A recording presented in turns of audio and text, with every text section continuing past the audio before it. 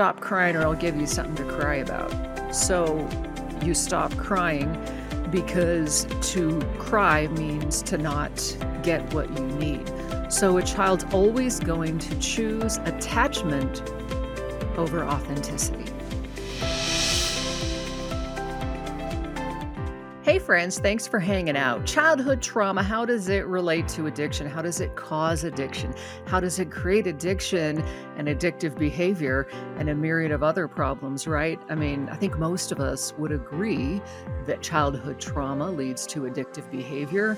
But how does that happen? Why does it happen? So that's what I'm going to talk about today based on my experience and also the stuff that I've learned. I'm working towards my LADC license, which in Nevada means licensed alcohol drug counselor.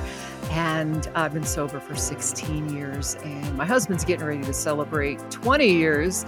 So we are pretty excited about that. I've lost a couple friends to alcohol and drug addiction, as well as my only brother.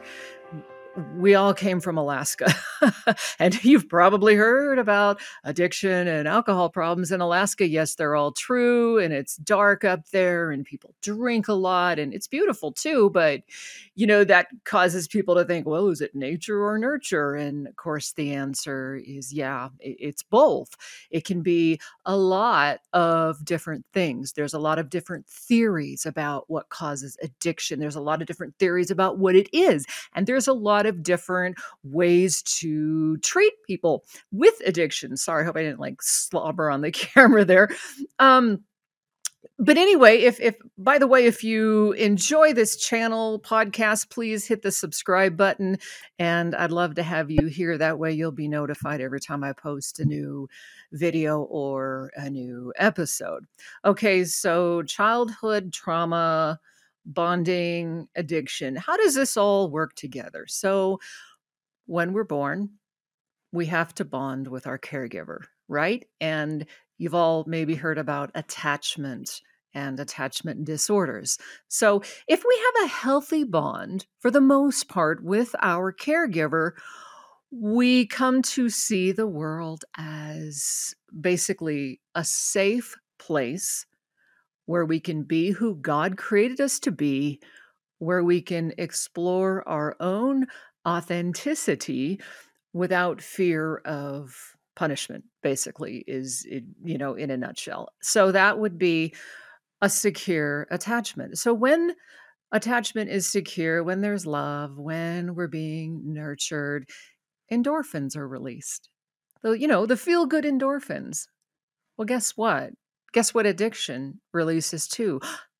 The feel-good those feel-good endorphins. So attachment, bonding, that's something that we need. We can't live without. That's God created and God given. Addiction is like a fake form of bonding. If we didn't get what we need, we later in life will turn to addictions. Those addictions release the same endorphins. So for me, when I started drinking, I felt connected to people. I felt warm. I felt good. I felt confident. I felt like everything was going to be okay. That's how we're supposed to bond with people, not alcohol, not heroin, not food. And also there's substance addiction, and then there's process addiction, which is like gambling and food and sex and all those sorts of things. Well, those release all those endorphins and all that stuff too. Now, I'm not a neurobiologist or neuroscientist or anything like that, but basically we all understand that this is kind of how this works with endorphins and stuff. And it's really important to just understand that the healthy bonding is what we needed when we were, what we needed from our caregiver. And if we didn't get that, then a myriad of problems can be, can manifest later in life. We can have anxiety disorder. And if there was severe abuse, we can have PTSD. We can experience, I had panic attacks, and things like that can cause just a lot of problems later in life.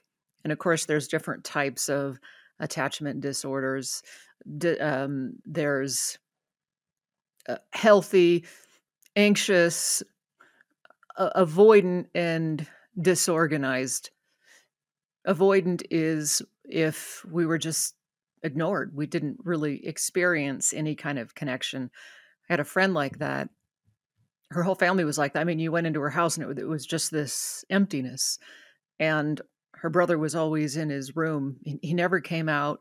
We saw him like once in a while, and this was back in the 80s. So he was like on the computer or something. We never knew what he was doing because it was, we didn't have cell phones or computers, but he was like hooked up, even back then. And she just was ignored. I mean, it was very, very sad. She ended up dying up on the streets of Anchorage, from her addiction. And so that was an example of really just being ignored, having more of an avoidant attachment disorder. And she got addicted to drugs very, very early on. And again, what those drugs do is they stimulate those endorphins and make us feel good, but then they turn on us, and then pretty soon we're having to use more and more of the substance, right? Tolerance. But it's not making us feel good, but now we're having to use it so we're not anxious, so we're not afraid, so we're not all these sorts of things. So it becomes what's called, where now we're doing the alcohol and the drugs to, instead of to feel good, to avoid feeling bad. And this is how addiction can turn on us. Okay. So that's why recovery meetings are so important, because the way back to health is to reattach. And it's through attaching to human beings. So it's through connection, basically. Attachment is basically connection. So that's why they say, oh, lack of connection is often the root of addiction. And that is very, very, very true. So we feel like we're connected when we're on the drugs and alcohol, but we're not. It's just doing more and more damage to us. So we put away the substance, and then what do? We have to start connecting and repairing our brain and repairing these things that were lost early on. So that's where the hard work comes into play.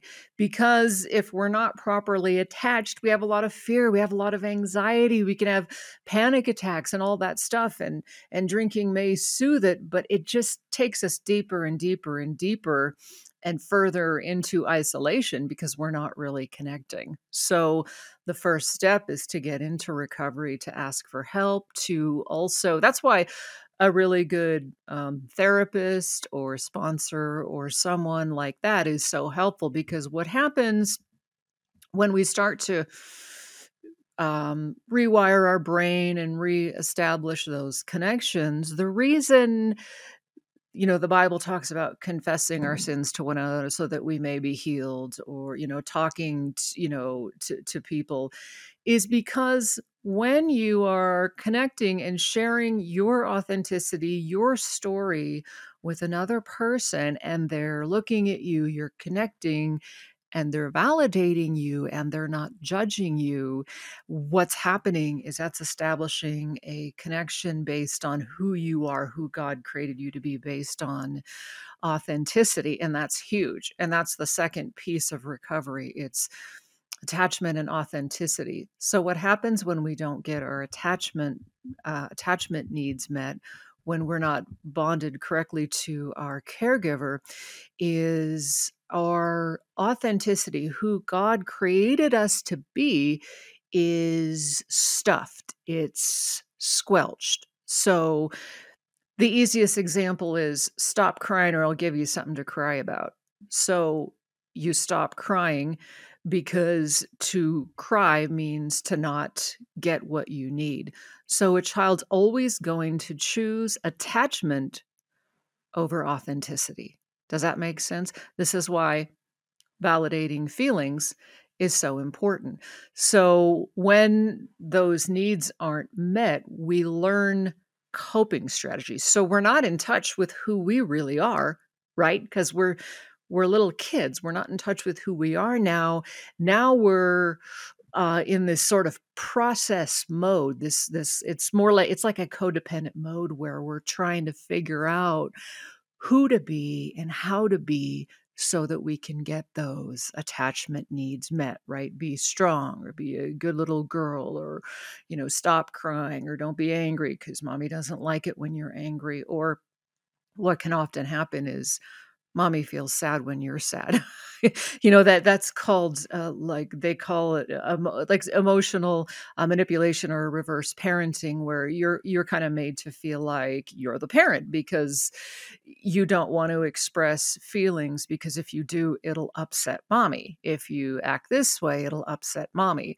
Oftentimes feelings are invalidated, right? Oh, we weren't fighting, we were just having a discussion and the whole house is trashed. And so in your mind, you're a little kid and you think, I think, I think they were fighting, but I'm 5. So they said it's discussion. So that must be what it is. So this kind of stuff goes on. And then as we get older, we're super confused. We don't understand the world. So we're trying all these ways to figure out the world, to figure out what's going on, to figure out how to get our needs met. And who we are, that's gone. Like we don't really know anymore. All we know is when we tried to express who we were, it didn't feel safe.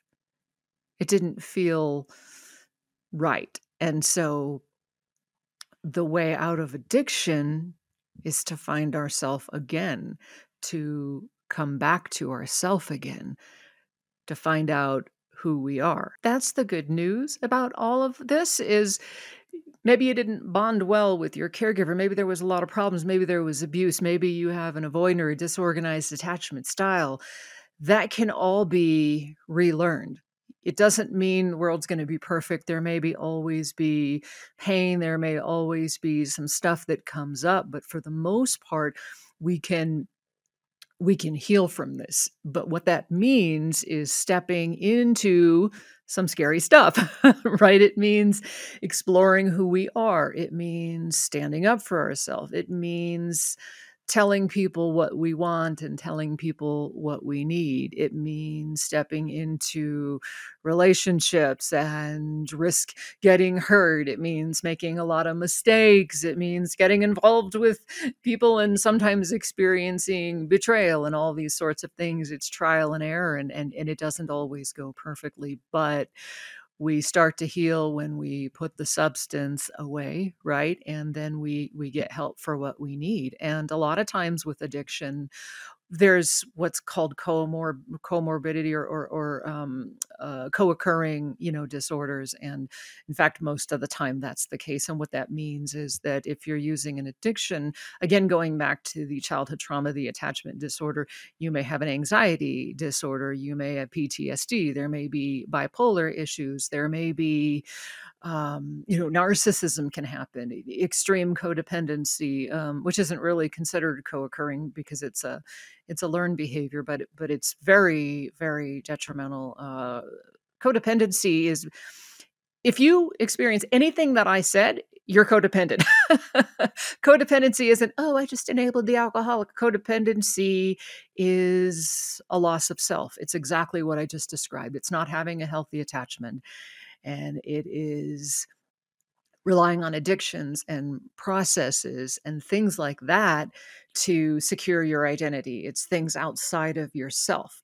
Because think of it, if you're not connected and you didn't have the bonding and your authenticity was rejected, then you're living in this space outside of yourself, right? You're relying on the cues of other people to determine who you are. And so again, that causes a lot of other problems that we cover up with the addiction. Okay. But when we go all the way back to the beginning, it's usually rooted in this shame-based, your God-given nature is bad or wrong. You need to be someone else to get your attachment needs met.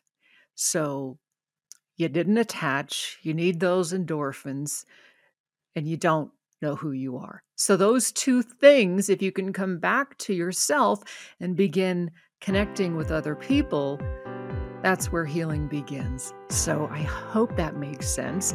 I've produced a lot of other videos and things on addiction and codependency and how they're related. In fact, if you're wondering, can you be an alcoholic and codependent? Which I've just said yes, but I go into it a little more. Check out the video that's going to play right after this one. Check out the podcast on that as well, called Can You Be an Alcoholic and Codependent?